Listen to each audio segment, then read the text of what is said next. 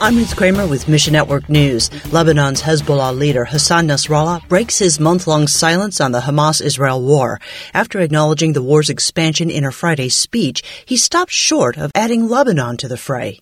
Meanwhile, analysts fear rising tensions in the West Bank could open a third front in the ever-expanding war. Partners in the Middle East tell A3's Joe Handley. They worry that a larger regional war might break out. We pray that God would bring peace to Israel and to the ensuing Middle Eastern region. Pray for the safety of these folks on the ground, because the church wants to be the hands and feet of Christ in the midst of the crisis, and they know the gospel goes hand in hand with acts of kindness. So they're on the front line serving. And a new leader takes the helm at the Alliance for the Unreached. A coalition of 70 organizations focused on global missions chose longtime board member and advisor Jeff McClendon as its new executive director.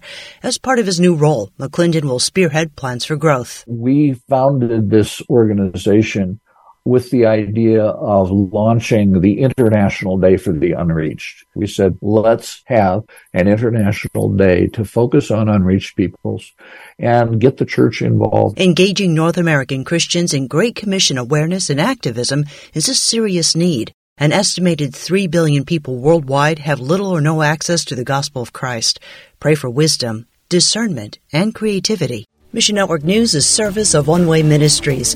This month, Sat7, a Christian satellite television ministry to the Middle East, North Africa, offers a free sample of Dr. Terry Ascott's memoir, Dare to Believe, Stories of Faith from the Middle East. Learn about the birth and growth of a ministry that now broadcasts the hope of Christ to millions in Arabic, Turkish, and Farsi. Get yours when you click on the banner ad at missionnews.org. I'm Ruth Kramer.